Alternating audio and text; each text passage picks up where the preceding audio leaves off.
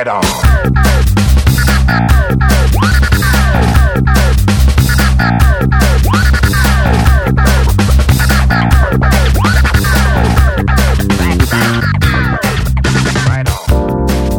Welcome to Circuitous Conversations with Bill and Dan, episode 44 for Tuesday, July 5th, 2011. Yes. Dan, we have a guest today. We do. Would you like to introduce him? I would love to introduce him. We are joined this evening by my old friend, Jason Hinkle. Jason currently resides in Chicago, although you're not calling from Chicago, right? You're in Indiana? That's right. Home with the folks.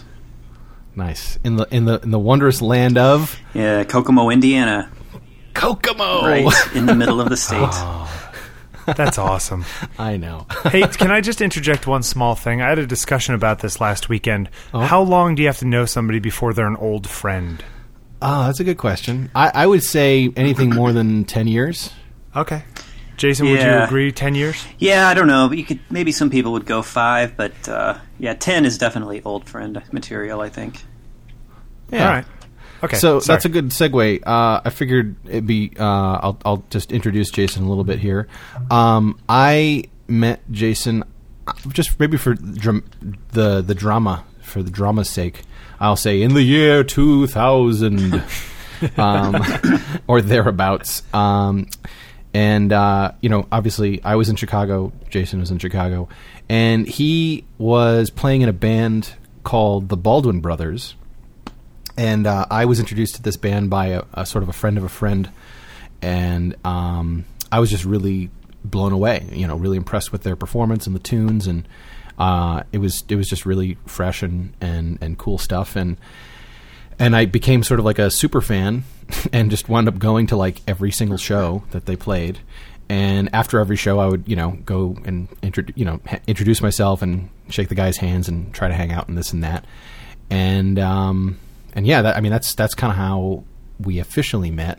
And then sort of one day, I guess I'd known them for about a year or so, and just sort of out of the blue, it felt like out of the blue to me, Jason appeared at one of my shows in a band that I was in, and I don't remember even inviting him or whatever, but he sort of showed up and then sort of roundabout kind of asked me if I would be interested in joining the Baldwin Brothers as a drummer. Now, I saw some of this. You showed me some of the video of these guys. You guys, it's sort of the instrumentally kind of groovy pocket stuff, right? That's right. Okay, got it. Now, Yeah. Jason, what did you play in the band? Actually, interestingly, I started on the drums, but I couldn't really hack it because I was more of a bass player. So, yeah, that's how I wound up, meeting Dan, because we needed a drummer, because I pretty much sucked at the job. So you for a non-drummer dude, you held it down pretty damn good, if you ask me. I figured out a few tricks. I had a bag of a very small number of tricks that I could do, but that was about it. So yeah, I was playing drums at first and then bass, but basically it was a very sample-oriented kind of music. So me and the other guy in the band, his name is TJ, would do just all kinds of instruments and mixed in with all kinds of stuff, and then we would sample that and rearrange it and cut it up. So, it was not necessarily traditional instrument lineup. Sure, absolutely. Yeah, it was very loop centric. One of the cool things about Jason's drum set, and this is one of the things that sort of attracted to me at the time because I was just getting into this myself, was he played basically like a little 3-piece drum set with a drum cat. Sitting right on top, like where the tom-tom would be. With the cute little mouse Mickey ears. Mouse, yeah, the Mickey Mouse thing, exactly. And he had that hooked up to an old, I'm guessing, it was an Akai, something or other? We went through several iterations of samples. An S9000? I don't even remember what it was, but I hated everything that we ever used. Like, none of them ever worked reliably. All those old samplers were such a nightmare. Yeah. Oh my god. Well, we had the worst of them was we actually built. For some reason, I was obsessed with everything being in rack mount, just for, I guess, to look cool. And so I bought this rack mount server, and I thought, man, this is going to be super cool. And when we got it, it was like did you ever see that thing? It was like the deepness of it. It was like 3 feet. It was like a full deep. left. Like a full depth. Full depth. Yeah, it rack. didn't fit into any of our racks. It didn't fit into any music rack. And so we had to build this custom rack, and it just turned into this. It took 2 people to carry it. It was ridiculous. It was stupid. And it was probably loud as hell too, right? It had fans and shit. Yeah, that probably didn't really matter. But we used this card called Sample Cell, which was this. Sample Cell. Yeah, it was this crazy old. Probably cost like $2,000, and I think I saw it on eBay for like $15 recently. Yeah. Very sad. But that stuff is really sad. It's true. that was the worst, and I believe I think to even make matters worse. No, I don't. Did you ever see that one, Dan? I don't remember if we had it had this little screen. The computer had a little screen in the rack too, and that's what I thought was so cool about it. But oh no, I didn't see that. I remember, I saw the remnants of the wooden rack mount chassis that you built for we chopped it in half, like depth wise, and made 2 normal racks out of it. Yeah, it was crazy. So anyway, yeah. So Jason was basically triggering the different loops for the different sections of the song. Which came off really, really well, and the rest of the band would play along. And just for everyone else who's not familiar with the band, the lineup was basically TJ playing keyboards. He had a Rhodes electric piano, which he played through a nice old Fender amp, along with a synthesizer. And then we also always had a DJ who would scratch records to that kind of had their special samples that went along with the tunes. Oh, and then there was a bass player. So it was basically bass, drums, keyboards, and turntables. Got it. Yeah. So we could talk about the Baldwin Brothers forever, but I think there's more interesting things. We will put about. links in the show notes and play some music. Maybe Yes. we'll even interject music into right here. Cool. Well, actually, yeah, I'm actually I've been wanting to update our theme music for the podcast, and Okay. and I Maybe think we'll swap it out today. Yeah, one of the Baldwin tunes, I think is a good fit for an opening theme sort of sound. Cool. Yeah. So yeah. Anyway, so that's how we met, and as I got once I joined the band and we started hanging out and getting to know one another, I found that Jason was as big as a computer nerd as me, but he was a full-fledged, tried and true Windows user, and it just blew me away how much of this cool stuff he was doing, because everybody else I'd ever seen that did cool stuff like that was doing it on a Mac, but Jason was rocking it Windows styley. Pretty much anything you can do on a Mac, you can do on Windows. Well, that, Dan. this was like 10 years ago, and I was still coming off of my jaded bigotry and what have you. Now I don't care. It's all the same to me. It's just a tool. But it was still, I was really impressed. And I guess you remind me, Jason, you weren't still programming back then, were you? Were you working as a freelancer or what? Yeah, I've been programming for since I was a kid. So I was what was I doing then? Yeah, I was a full-time programmer at that time. Or I think we had just quit our jobs.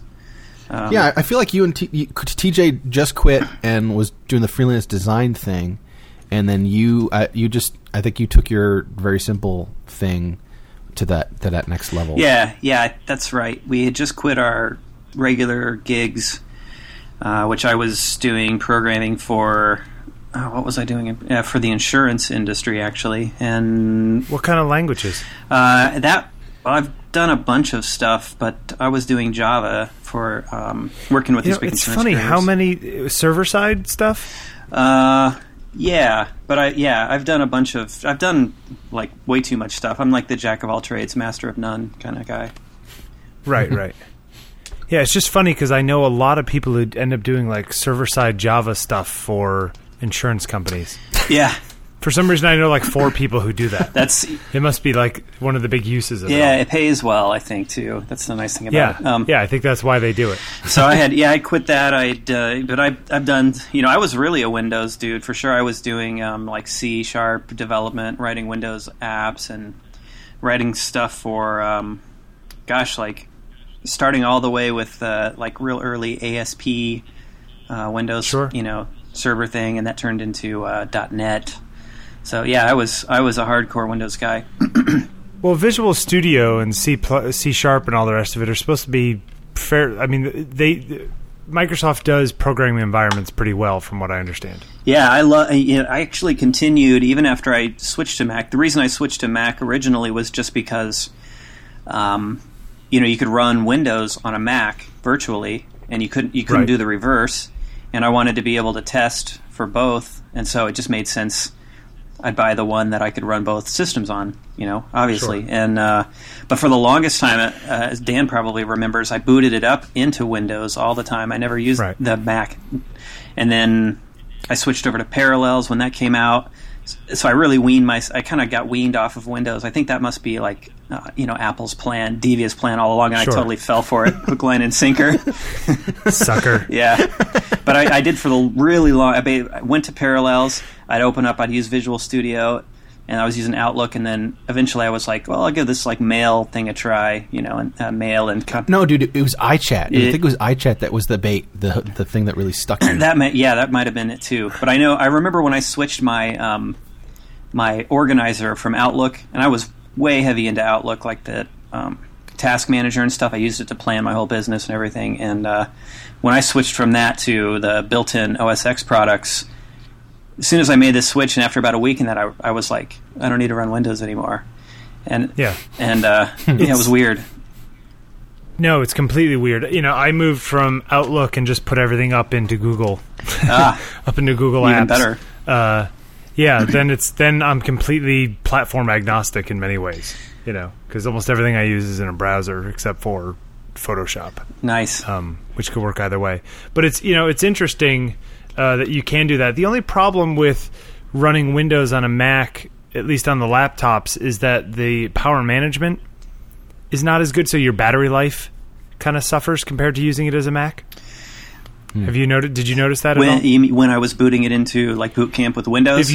Yeah, exactly. It's been a while, so I don't remember, and that was several laptops ago, so I can't remember for sure. That is a fair thing. Yeah, but apparently, because one of the advantages that Apple has is that they know the hardware so well that they can do all kinds of neat little tricks power management wise. That somebody trying to make a generic operating system cannot do. Yeah, and Parallels. Actually, you know what? That's no way we were talking about Boot Camp. Yeah, you're probably right on the money there. I know when Parallels was running, that the CPU was always, like just rocking away at almost 100%. Like it takes up all the spare cycles. So whenever Parallels was running, the battery would just drain super fast. It's I'm currently using VMware Fusion. Oh yeah, to do the same thing. But I don't ever do the stuff where it can merge windows between the two things. I just have it basically boot Windows 7 in a window. If I ever need to go in there. Right. Yeah. I sort of wrote. I feel like I can take like a teeny tiny bit of credit in Parallels. I don't know. They were probably working on this way before I came along. But anyway, I started running Parallels, and I was still programming at the time, and I wrote this little listener that you could launch Windows apps from the dock. And now, of course, that's like not even that interesting because they all do that. But at the time, none of them did. And I remember it got picked up by like Dig.com, which was really huge then, and it got picked up by Lifehacker and a whole bunch of stuff. This little thing that it crashed every site you had it on. It did. It was funny actually. The site stats were like this massive spike. It was sure. So yeah, I had like my 15 seconds of fame on that little subject, and in the next version of Parallels, they totally had all of that stuff in there. So was it inspired by me? We'll never know. It was funny on one of Hypercritical. Dan, do you listen to Hypercritical? I do. Where John Siracusa was saying that like it was because of him that Apple came out with the Apple lossless format. Oh, really? Because he complained to Steve Jobs in an email or something. It was I'm sure. it was just some ridiculous thing. But yeah, no, I understand what you're saying. But so you're not programming anymore, Jason? No, yeah, I'm still doing full-time programming. But now you're programming in Objective-C? Actually, we are doing all of our stuff in. This is like it's embarrassing almost because everybody hates Flash, but we're doing everything using Air. Okay. So our app is written in using ActionScript 3, Adobe Sure. Air. We made the choice a couple of years ago. It was kind of looked like the best cross-platform choice at the time. Regret it sometimes now, but it still works for us pretty well. So, Well, now you can jump and make a version for Android, make a version for theoretically Windows Phone 7. Is that possible? Oh, yeah. Or is there an Air client for that? yeah, actually, that's our desktop client that I'm talking about, and we do mobile apps as well. And we did an initial version of. We sort of started off with an initial Objective-C thing, which I did right, and I'm still just fighting the Objective-C thing. I just can't get into it. It's a pretty ugly language, right? I don't like. Or you have to do your own garbage collection. It's kind of not very high level. It's just it's different than I'm used to, and you have to memorize just a ton of library stuff, and I think I've reached that stage where it's harder for me to just pick up something totally new because I'm just like, I don't want to go read all these books again. Because you're old. Because I'm old and tired, and I already know how to do everything I need to do in other languages. Yeah. So before we continue, I think we should give the listeners a little bit more of a history here. Okay. Because not everybody knows how Jason got to where he is today. So we've established that Jason has been a programmer for basically his whole life. But in addition to being a musician, the Baldwin Brothers kind of slowed down to the extent that we just sort of stopped performing altogether.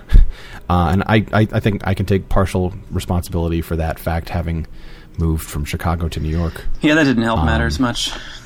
Yeah, it didn't help, but at the same time, I mean, we definitely, things had slowed very much down, but, the year before I actually left anyway. You guys, I think that was right around when you guys bought your first house, and TJ just got married, and you guys were starting to move on with your adult lives. Yeah, we were at the point where we were not rehearsing anymore. So when we did play, it was just rehashing, and it felt like the end. Yeah, good times, but moving on. So, and I guess while I was in the band anyway, for that, now we're in 2003, 2004-ish. You started doing freelance work, and that's how you got involved with your current employer. Or why don't you tell that story, Jason? Because that's a cool story. Sure. Yeah. So I was basically just doing consulting, basically freelance programming, and I got hooked up with a couple of firms, like some design firms and some marketing firms that would just send me work, and I started getting so much work I needed an office and started to need to bring people on. And I was introduced to these guys that were doing this tour management database. Essentially, it was written in FileMaker Pro, and it was a yeah, and it was a database that was written originally by this guy's name's Ian, and he's the monitor engineer for Dave Matthews Band. So that's his full-time gig, and he just he wasn't really a programmer or anything like that, but he learned how to use FileMaker, and he made this just really, really, really intensely detailed database to track every aspect of touring for an arena level band. So it's just stuff that, I had never, even in all of my experience playing in music, I had never seen this level of detail. Like what are we talking about here? Give us some examples. Just, huge amounts of fields for tracking measurements of stage dimensions, just equipment that I didn't even know what it was, relating to electricity and things like hotels that have tour bus parking, for 12 buses. So things like every that. possible permutation of logistical stuff for a stadium-sized tour. Right. And accounting, huge scale settlement. Now, is this the kind of thing that who on the tour would actually be using it? So the Dave Matthews Band, it depends. Somebody like the Dave Matthews Band, that size of a band, they travel with about 35 people. So the biggest that I've really heard. Wait, but that's just the band, isn't it? Yeah, and their guest performers, exactly. They do. I think 50 is the biggest I've ever really heard of, and I think that's like the Stones kind of thing. Sure. So a large arena band, I think, is somewhere between like 15 and 30 people are going to be traveling, and out of those, we usually estimate about 3 to 5 of them would be using our software. They're the people that are, and there's been sort of an evolution of how people use the software too. Which it started off. There's 3 or 4 people. They do all of the data entry, and then the output of that is all of these just sheets of paper that they print, and then they post up on the walls of the venue. So essentially, the crew and the band don't have to like think about anything. They just know. Right next to the stage, there's going to be a sheet of paper that tells me where I need to be and what time tomorrow I need to wake up and be in the lobby of the hotel. Like literally, the tour manager is like a babysitter, and all of those people just they only have to think about what that next step that they have to do. Once they get to the venue, they know what to do. They know how to set up their gear and all that stuff, but they need to be told like what time they need to come back to tear it down. They need to be told like. The most important thing I think they need to know is what time they need to be in the lobby that next morning before the bus leaves. And as long as they can get themselves there, then... Everything else flows from that. So, but now we have, now that we're doing mobile stuff, so the cool part about it now is, this is really funny, Weird Al actually uses our software, and he did this totally... just out of the blue, we just saw this radio interview, and he was talking about it, and he said that the tour book, which our software prints the tour books, if you've ever seen one of those before... And but he said they called it the Book of Lies, and because it was never accurate. So the mobile thing is like real time. So now the tour manager basically just feeds all the data in through the desktop client, and then all the band and the crew just have the mobile apps that are essentially like a reader, and that just tells them that same stuff, like what time they need to be in the lobby the next day, and what time lunch is, and all those kinds of things. So. Everybody just has their one little bit of info that they need, except the tour manager who has to know everything. Right. So kind of coming back to where we were in the story. So this started out as a FileMaker database that was written by this guy, and then how did it get from there to where you are now? Right. So he wrote the initial file. Please tell me you started from scratch. Yes, if only. Yeah. So before I was in the company, it was Ian and Paul is the other partner.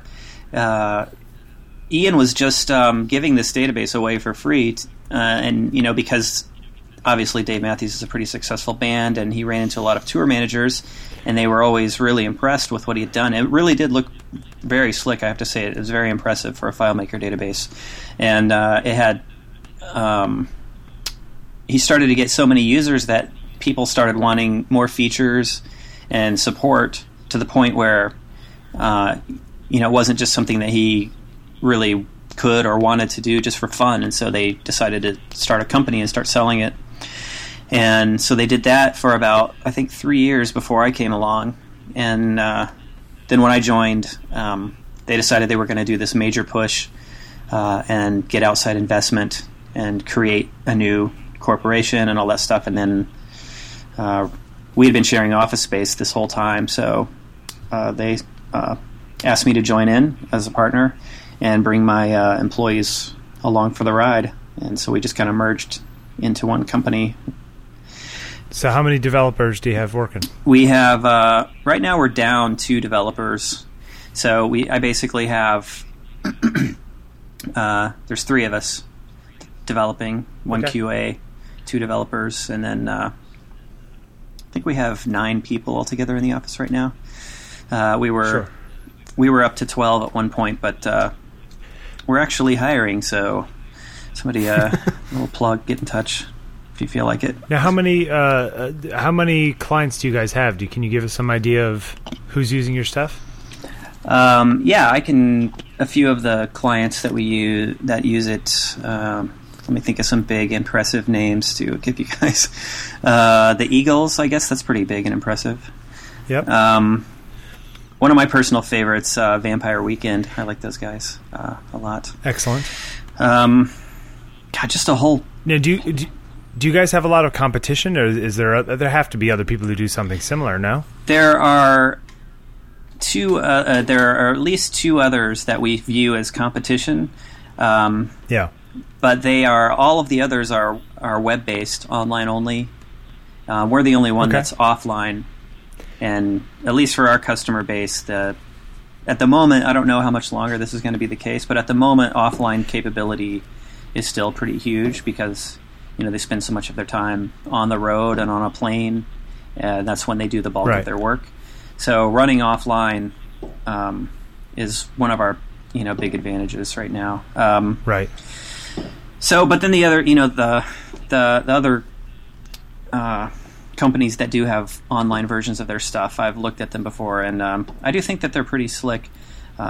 They're more geared towards kind of DIY management, maybe getting into the club band type of thing. They're not quite. They're a little bit more simplified as far as their user base. So I think they have a much bigger user base than potential than we do, but we have the just level of detail that the bigger bands require. Well, I remember, Jason, you were telling me this story about how at some point you guys made it such that the individual client, like if a client actually asks for this, you guys can even design a sort of customized, private little mini site for that band where they can guide individual venues, like to confirm rider details and confirm receipt of certain documents and stuff like that. You guys still doing that sort of thing? You know what? Actually, it's funny that you mentioned that. We did have something. It doesn't really work with our current product. Yeah, we did have something that they would send out to the venues, and then it would monitor, that to make sure that they had received it and stuff like that. Yeah. Anyway, we do have some sort of plans to integrate that stuff, but it's top secret, so I can't go into the details. Gotcha. Well, is the stuff that you're doing now? I mean, is it feature additions or is it bug fixes mostly that you guys spend your time on? I'd say it's about 50-50. Not exactly bug fixes, but more like I would say feature requests. We do what's called not to get too geeky here, but it's like an iterative development cycle. So we basically just have a release every 2 weeks. So we do small releases, and you're like Google Chrome. Yeah, that's what they're doing, right? I don't know how often they update every 12 minutes. Yeah, I swear to God, sometimes it feels like they update twice a day. I was reading this website of this guy who maintained this database of compatibility of browser compatibility stuff, and he went on this long rant about how Chrome, it was just impossible to do that anymore because they release so frequently. But anyway, yeah, it's a whole programming methodology that's the buzzword called agile development, which essentially is just not doing the opposite of that is I guess you could say big design up front. It's what would that be? BDUF, which is essentially that's actually a thing. Really? It's actually a thing. Oh my God. Yeah, it stands for big design up front. It basically is the opposite of agile, which means big design up front is you plan everything out, every tiny detail, and it's more like, I guess, maybe the Microsoft style, I guess, where you release something every 10 years, a new browser. But that seems like it's almost impossible for any sort of small company to, especially one with any sort of competition, to play that game. Yeah, everything's playing out 3 years. You have no idea what's going to happen 6 months from now. Everything's got to 2 years. Everything's got to move so fast. It's kind of annoying. Yeah, it feels like if I go offline for a week, then I've missed some whole new technology that's coming out now, which is totally frustrating. And sometimes you just get the feeling, as a programmer at least, you just get the feeling that you're just constantly falling behind. At least that's what I feel like all the time. Even though I constantly read up on stuff, but it's just impossible to keep up.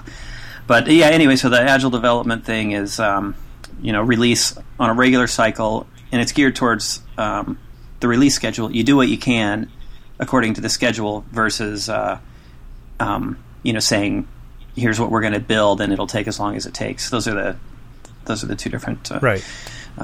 ways. Can I ask you a quick question? Do you worry about competition from cheaper labor places, from India, China, developers? I know a lot of people who do, say, web development, and they have people down in Brazil who can do it at half the cost. So a lot of ad agencies are having their stuff done, off site. That's I would say 5 years ago, especially when I was doing the consulting, I started to get really nervous about that, and I decided, well, there were two sort of points that I guess. The first is that I just thought, well, running a consulting company, I'm going to just utilize the same resources that other people have access to, so I'm going to become familiar with managing an offshore team, and Sure. which I did I dabbled in it a little bit with some experiments, and I found, ways that I could make it work for me. And so, I could capitalize on that just like anyone else could. And being a programmer, I think you're able to utilize that kind of resource really well. So I think if you're a smart programmer, if you're a smart consultant, you can utilize that because, if you know how to design software, you can put those guys to work for you. Whereas if you don't know how to design software, you can spin your wheels, and those guys will design to spec. But if you don't know what you're doing, but if your spec sucks, right. Exactly. Yeah, if you don't ask for the right thing, then they'll just keep giving you. Yeah, so you can, it's exactly. So, but it's funny in the photo world. The new thing is sending stuff off to India to do masks. Have you gotten any emails of this kind of stuff? No, that's interesting. Dan, have you seen this?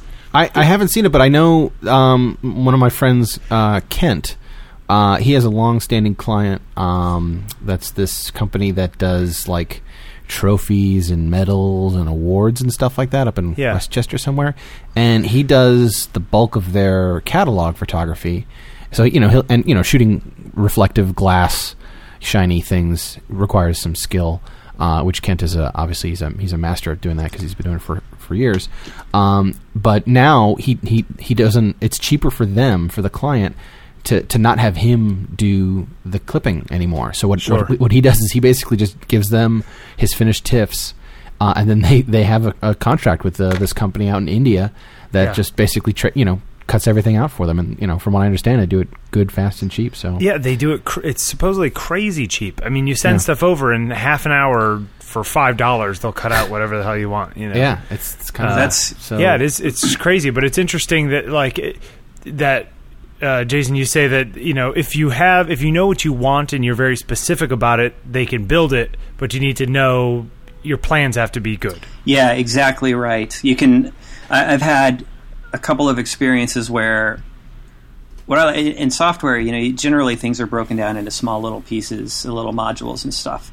And so if I have a module that's particularly, say, boring or math-oriented or just some kind of specialty, and you can really slice up, like that masking thing is perfect because it's just so concrete. There's no artistic decision-making on their part, really.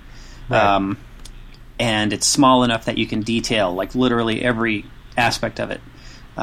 If you were just a company and you just went to them and you just said, "Hey, I want to build this thing, and I kind of have this idea," I mean, you could wind up with. It's hard to say what you could wind up with. You could wind up with anything. I mean, that could be the case with any programmer, but especially when you have a language barrier and you have middle management in between the two of you.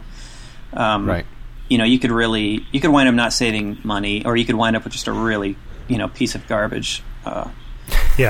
And I wonder if that was if all of that was a big fear 5 years ago, but now people are realizing, yes, there are times to use that, and then there are times that having a team here, even if it costs 5 times as much, ends up saving you in the long run. I think there's been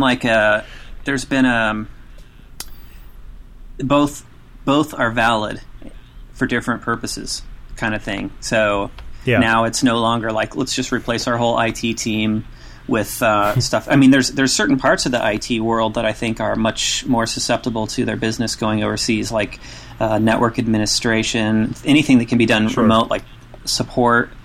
But my particular area, this was the other point that I was going to make, is at least 5 years ago, I think that I was feeling that, and a lot of developers were scared about it. But now now that I tend to be more on the hiring side as compared to like looking for work, I'm usually looking for programmers. And at least at the moment, they are very, very hard to find locally, at least in Chicago. I mean, I put ads on several big job sites, and just to give you an example, we put one out for an administrative assistant on Craigslist, and we got about 350 responses from people. And I put one out for this programming job that we had, and I got 2 responses. And one of them was completely not qualified for the job, and then the other one was looking for a telecommuting job. So we essentially got no responses. Wow. Yeah. Wow. Scary. Yeah. So it's tough. Yeah. I mean, it's good to be in the right now. At least it doesn't seem to be affecting software developers. Go to school for CS, kids. Yeah. At least at the moment. That's right. Yeah. Crazy. Easy to get a job. So let's take a little change of course here from programmer talk, if there's anyone still listening. Poor boring people. And let's talk a little bit about more of the creative side of what Jason's been working on. I guess another aspect of the Baldwin Brothers that we didn't mention, as far as our live performances go or went, was a visual video presentation. When I was in the band, just to kind of fill in some of the holes here, we evolved from using the samplers for the looped playback in an effort to simplify things and also to sort of improve the flow of the show. And we wound up essentially creating our own video content, which was obviously edited to be in sync along with the songs. And our shows were actually driven by DVDs, which we would build ourselves. So the way it would work is we actually had a nice little rack mount set up with a DVD player, and TJ would drive that since he had to start a couple of the songs. And the video track, the video out of the DVD player would go to a projector, which we provided and would rig up to the ceiling, and then we'd also put up this big ass screen behind us, and then the audio tracks of the DVD were our playback tracks and our click tracks, which we would then send out to the proper headphone mix or house mix or what have you. And then Jason and I think we shared. I think Jason probably did more than I did. Video creation duty and as it turns out, Jason has had quite a history of making things in the moving picture realm. Would you say that's accurate, Jason? Yeah, surprisingly, when I look back on it, I'm starting to develop a bit of a catalog of stuff. Yeah, which is. Did you start with Video Toaster? You know what? Actually, this is sort of one of my secret shames is that my college degree is actually not in computer science. It's in video production, which I don't think a lot of people. Hey, mine's in music, so nice. It's funny, you meet people under a certain circumstance and you sort of pigeonhole them. Like I've got friends that I've met who, if you're one of those people who does more than one thing, I've got people that I've met through programming and they just think of me as the computer nerd, and then people that I've met through film, that never knew anything about me being in a band or all this stuff, and so it's funny. People just they think of you in one way depending on the context in which they met you, I think. Mm-hmm. Sure, I can definitely relate to that. Yeah, so I've been lately going back to. I always wanted to do film, and I could just never afford to do it. And then right around the time when, now I have the cushy programming job, I could afford to buy some film stuff. And then all of a sudden, all the prices of all the film gear just went down the toilet because nobody shoots film anymore for indie stuff. Yeah. Well, the prices of the film gear went down, but the prices of film and film processing went up. Yeah, exactly. It's still pretty pricey to shoot on film, which I've been doing. But yeah, like everybody else, I've kind of joined the whole DSLR revolution, and I've been doing a bunch of stuff with that. This past weekend, I was down in Austin, Texas, and they have this theater called the Alamo Drafthouse, I don't know if you guys have ever heard of this place. But the great thing about it is that, well, first of all, you can eat. They serve food there, like they deliver food to your seat. Nice. Which is really great. They use 4K Sony projectors, which is amazing. Mm-hmm. And they also have an absolute no talking, no texting, no cell phone, no nothing policy. Oh, I heard about if you're this. there, they'll pull you out and kick you out and don't give you a refund. Somebody made a YouTube video of Yes. like this voicemail that This they got. woman, this woman yelling. It was actually, I think the CEO of the place like put it up there because he was like, and the woman was like, I do this everywhere, and he's just like, you're not doing it at my place. Get the hell out. So anyway, I went because I had to give it a shot, and I went and saw Super 8, which the only reason I'm bringing it up is because they're shooting Super 8. Which is it's just amazing to me that these independent kids would be using an actual film camera back then, to do, I mean, I don't, of course, what else would they use? But it was kind of fun watching them load rolls of Kodak film into an 8mm camera. Nice. Yeah, it's funny. I've been shooting 16 millimeter, and then I upgraded to Super 16, which is like a sort of a almost a legit shooting, I guess total legit shooting format. It totally is. The Station Agent was filmed in Super 16. A couple of Academy Award winners. The Hurt Locker was shot on Super 16, and The Wrestler, and a bunch of great films. But anyway, so I've had people that are in film school. I've been meeting a lot of young people, which I just think is fantastic. I really get you energized to do stuff, as I get older. Sure. And so I'm just really excited, like meeting young people and all these people coming out of the film schools, at least here in Chicago. They're like totally in awe of shooting on film, and sort of intimidated by the gear and everything, which I was too. It's because you can really, spend a lot of money and just really like screw it up. But so I kind of started meeting these people because they were into doing film, and just there's not many people doing it, at kind of like an indie level anymore. And so I've sort of became this like film guru. But the funny thing is that, not that many years ago, this was just like, this would have been your home movie camera, and just everybody did it. It wasn't even like some kind of fancy thing that you had to, have knowledge to do. It's just like your grandfather probably would have, been shooting on a film camera and all that kind of stuff. It wasn't such a big deal. So it's really not that hard once you kind of get past a few fundamentals. I recently found some 8mm reels at my mother's house because she's moving, of like her graduation and I think part of her wedding. But we don't have a projector to try them on, so it's like I got to get them brought somewhere to transfer or something. Yeah, that's expensive, but you can get a projector cheap. And just do it myself, and just project it against the wall and get out my 5D too. That works. That totally works. You can do, if you're not looking for like feature quality though, there's all those guys that just are, they're called like, specialmemories.com or whatever. I don't know. Don't go there. Who knows what that is. Yeah. But, and they're just like, send us your home movie and we put it on a DVD for you type of thing, Sure. That's pretty cheap. That's funny. So tell us a little bit about some of the more nuts and bolts, man. What was your your first film camera, or what are some of the projects that you've been working on? I mean, sure, yeah. This is all about me. I really like this podcast, man. Well, you're the guest. So yeah, I did a bunch of research on film cameras, and there's a bunch of brands. For anybody that's a film geek, there's a few brands that are really well known. And then there's a few like lesser known brands, and I got one of the lesser known ones because I couldn't afford the known brand. So it's an Eclair ACL camera, which it's a really cool camera. It's like a French made one.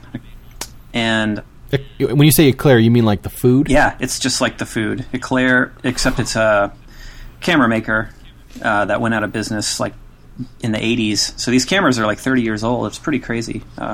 So wait, what would the popular one be that you would have wanted if you had money to burn? I would have gotten like an Arriflex, probably. That's like that's the one that they're going to be using for Hollywood movies. Those are the camera that I got at the time was about $2,000, and the Arriflex ones you have to spend at least like probably $15-16 grand to get in. Whoa. So yeah, I just didn't have that kind of dough to spend on a hobby. I mean, not if you're. I mean, you're just screwing around. I mean, if you're making money, that's one thing. Yeah, but just to, exactly. The prices, but now they're all going down the toilet. The prices, though. So I mean, I still sort of think, I might, if they really just tank, then I might pick up one of those cameras. Well, so how much were these Eclair cameras at their prime? Would you say? I saw some promo advertisement in the 80s. I think that the price was. I want to say it was $25,000 in the 80s, so $80 that would have been pretty expensive. Whoa, Jesus! So you're saying the cameras that you have right now that you picked up for like $2,000 or less were like worth $25,000, like 20, 30 years ago? So, wow. Well, Dan, think about it. Think about like a nice Nikon, the high-end super professional film camera in 1980. Yeah, I guess.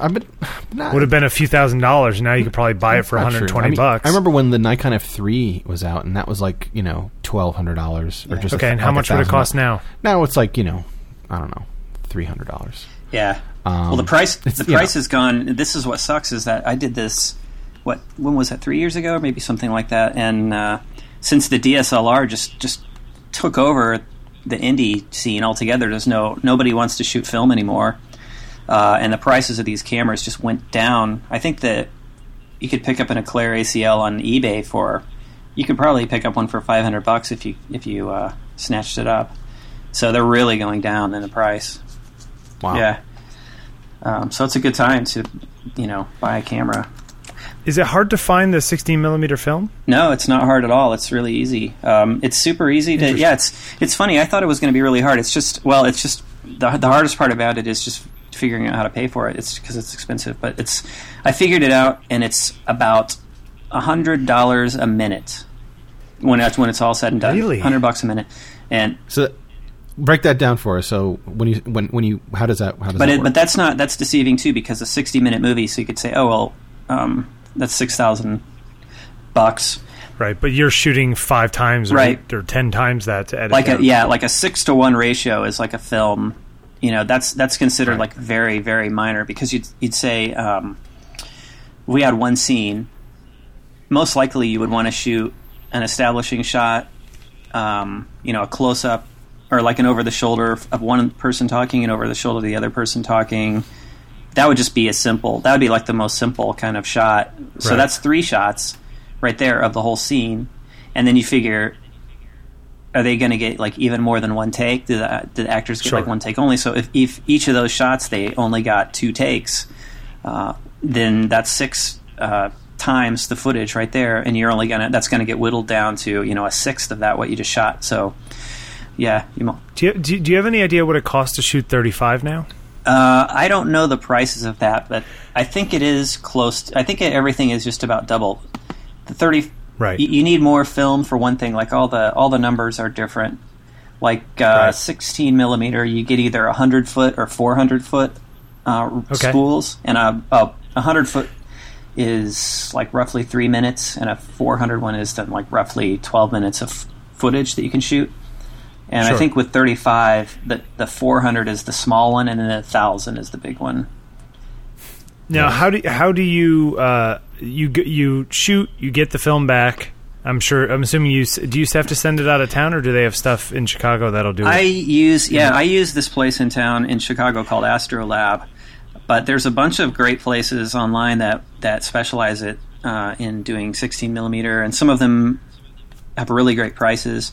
So essentially, I just I shoot the film, I send them the negative, and then I could, if I wanted to, get a print back, but since I know I'm just going to immediately send it into go to digital and edit, in Final Cut, I don't really care to get the film back. So wait, your $100 a minute includes transfer? That's everything, yeah.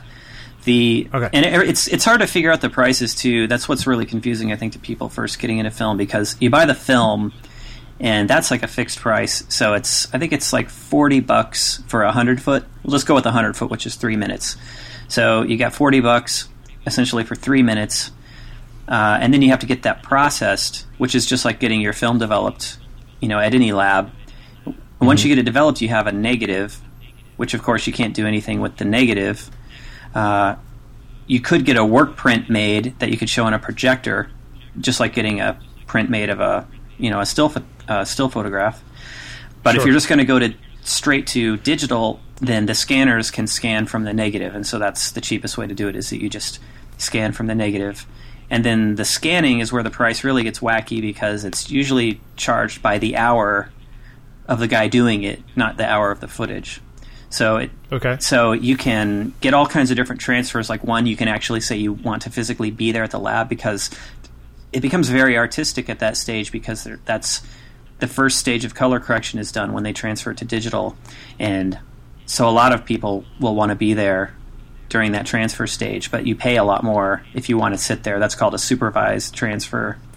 And then I always usually just do the cheapest one, which is that they just cram it in whenever they have some spare time. And I just hope for the best on the transfer. But now the footage they send you, what resolution and quality is that? So again, that's where it just gets to all these options. You can specify all kinds of stuff, and I'm sort of a simpleton once it gets to that level. There's just a huge amount of options that you can choose that are geared towards people who are have been making Hollywood movies and are very, very knowledgeable. I basically just ask for Apple ProRes files, and I don't even really know what the exact technical details of those are, but I basically just say I want a ProRes file, and that's what they give me. And I usually just give them a hard drive. So essentially I will take all my negatives and dump it off at Astrolab with a hard drive, and then a couple weeks later they'll give me my hard drive back, and all my footage is on there as ProRes. Excellent. Yeah. And I mean, anything you're going to output it out to digitally is going to be, at your level, 1080 or lower, right? So it's not like you're putting out 2K stuff, right? Yeah. To anybody. The only way that would happen is probably if you wanted to have it projected, on film at festivals, which there's not really much of a need to do that. But then you would, right? But theoretically, you can send a digital file to somebody, and they'll make a print from the digital file.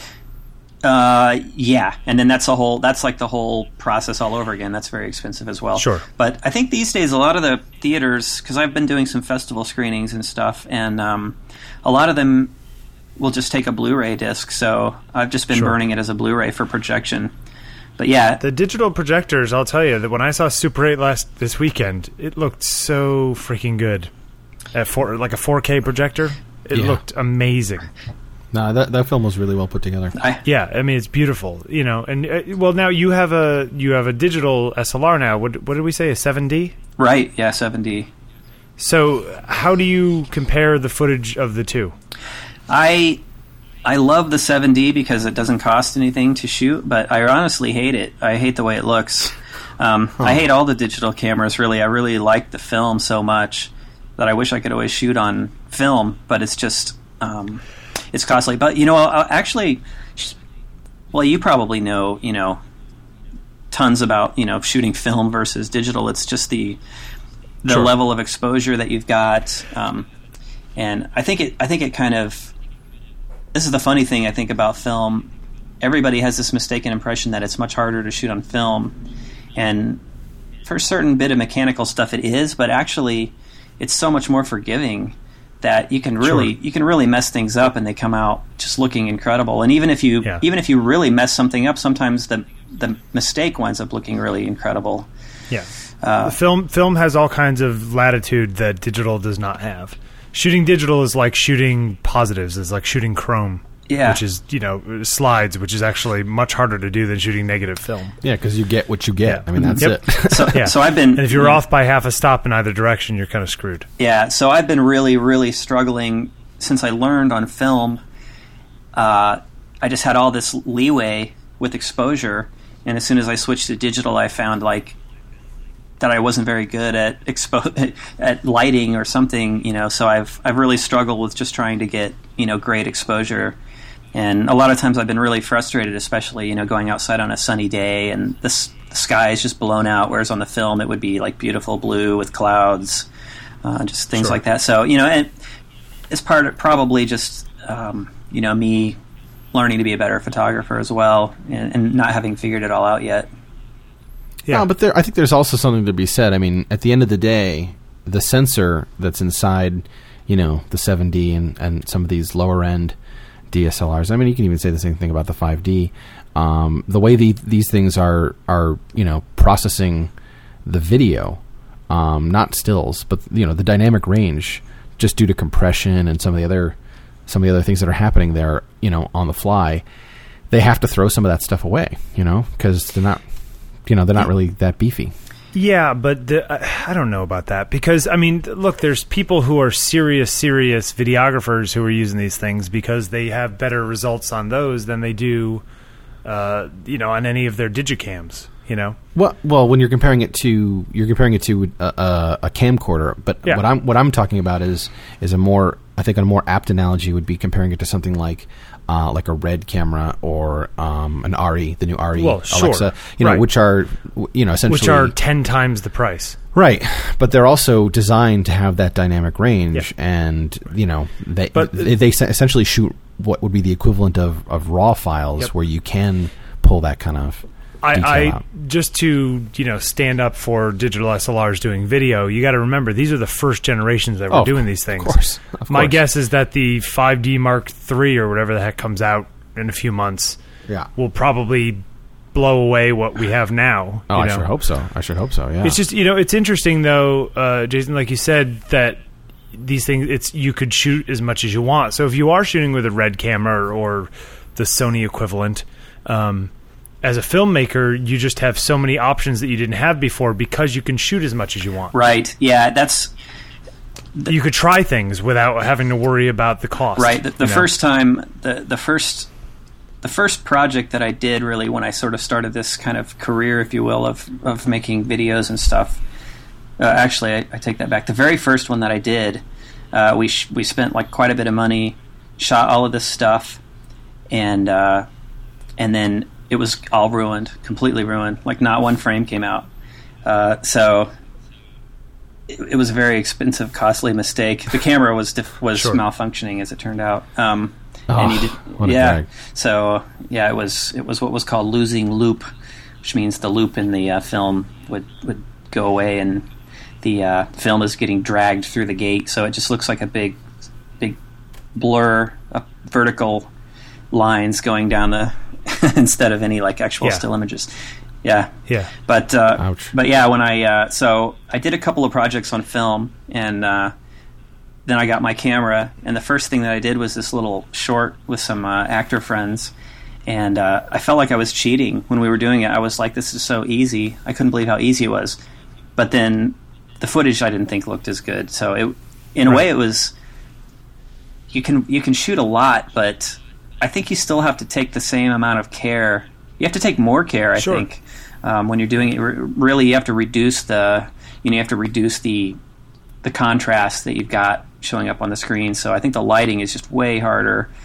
And you really spend a lot of time. And I think for professionals, the reason why they still shoot on film is because the cost of the film is not really the biggest factor when you've got 100 people in a location locked down and stuff like that. An hour spent lighting, it costs more than the film costs. Sure, yeah, of course. It's funny. I was talking to our friend Dan and I's friend Claude, and he was saying that a lot of these people will shoot with Reds, and then they'll take a 5D2 and put it places that you would never put a Red camera because, God forbid, it gets messed up. It's $3,000, not $30,000. Yeah, crash. So they'll stick a 5D2 underneath a car that's going above it. That kind of stuff. Yeah, like the crash camera, they call those. Yeah, and they'll intercut it with Red 4K footage, and it looks fine because it's usually like a second and a half of footage that they actually will use and whatnot.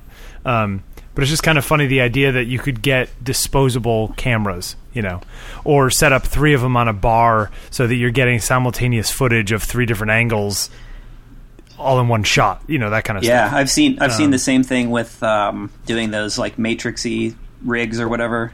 Exactly. Bullet cam, whatever they call it. Yeah.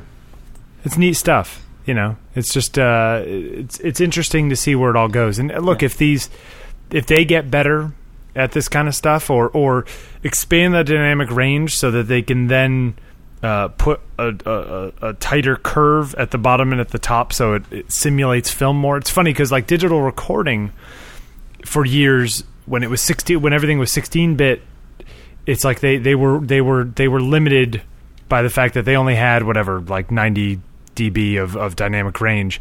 But at the point at which you go to 24, you can do stuff on either side in to model analog.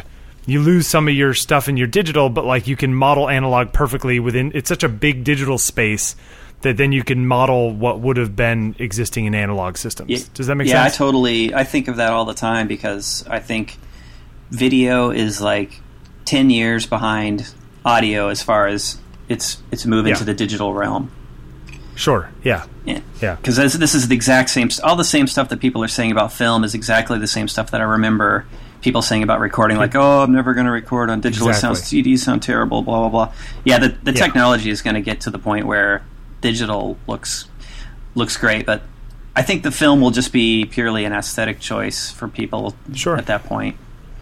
I honestly hope that, from a photographic point of view, I mean, you go to B&H now, and the film department is one guy and like 5 feet of stuff behind him, where it was 25 feet of stuff 4 years ago. Yeah, I worry about that too. And not having Kodak's like on the edge of dying, so it's kind of scary. It's sad, really. Yeah. Well, I'm definitely nervous about just like Kodak going out of business or not having places to develop your footage and stuff like that. Sure. Which would be a drag. Yeah, I know. It's sad. My camera, in some ways, like I don't think about it because it looks, when you look at it, it's like, wow, it's a pretty, fancy looking. Anybody that saw it would think, wow, that's a pretty crazy looking camera. But you're talking about the Eclair? Yeah, I mean, it looks, like a movie camera, especially with all the, when you have like a matte box and follow focus and all those kinds of, support gear. You have all that stuff? I have like sort of, indie versions of all that stuff. The mat, Nice. I mean, part of it looks cool, but parts of it, at first I always wanted to put all that shit on there just because of, it looked really cool. But then finally I figured out it's a real pain and you put it on when you need it. So you need it for certain things. But anyway, the point being that the camera itself is, I think, by all legal definitions, is probably considered an antique. Sure. which is sort of annoying to me. Yeah. So Jason, just sort of kind of coming to an end here.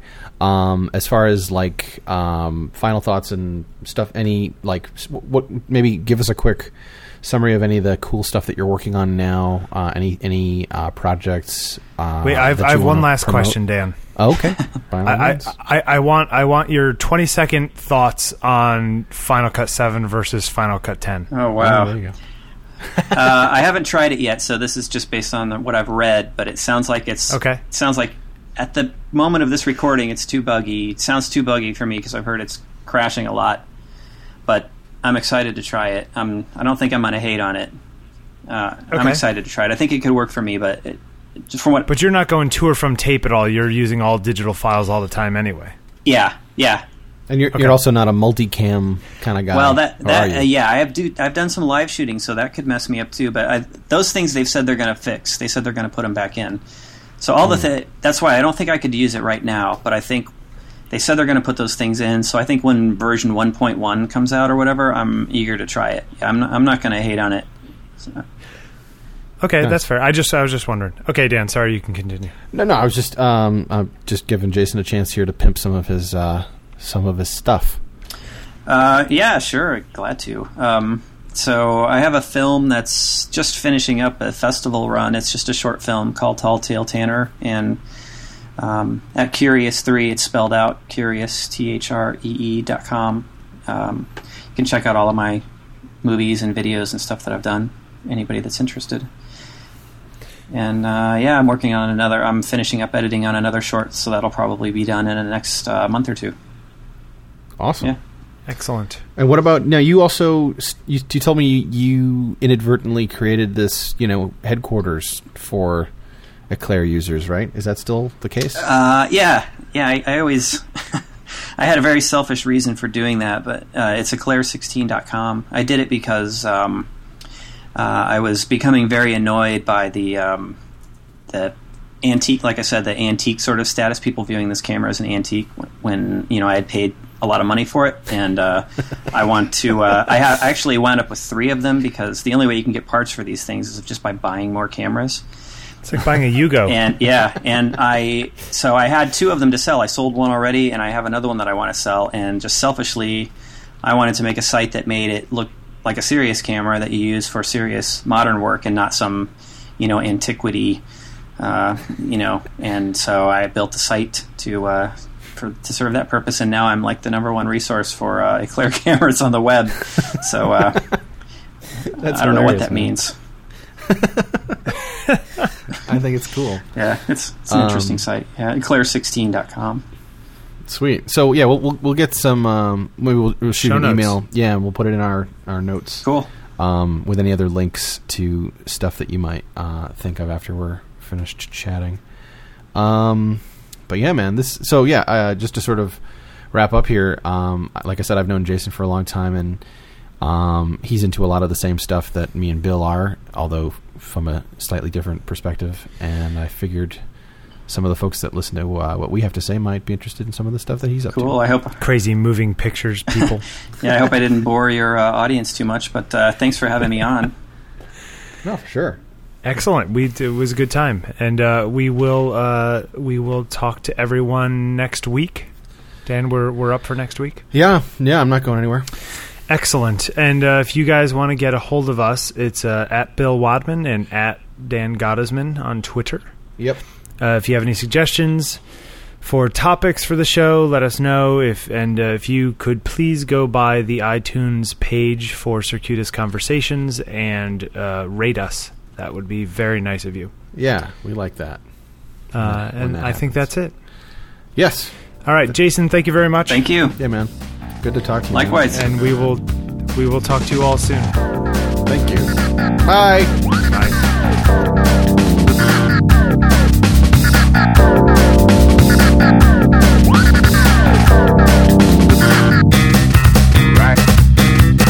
Right on.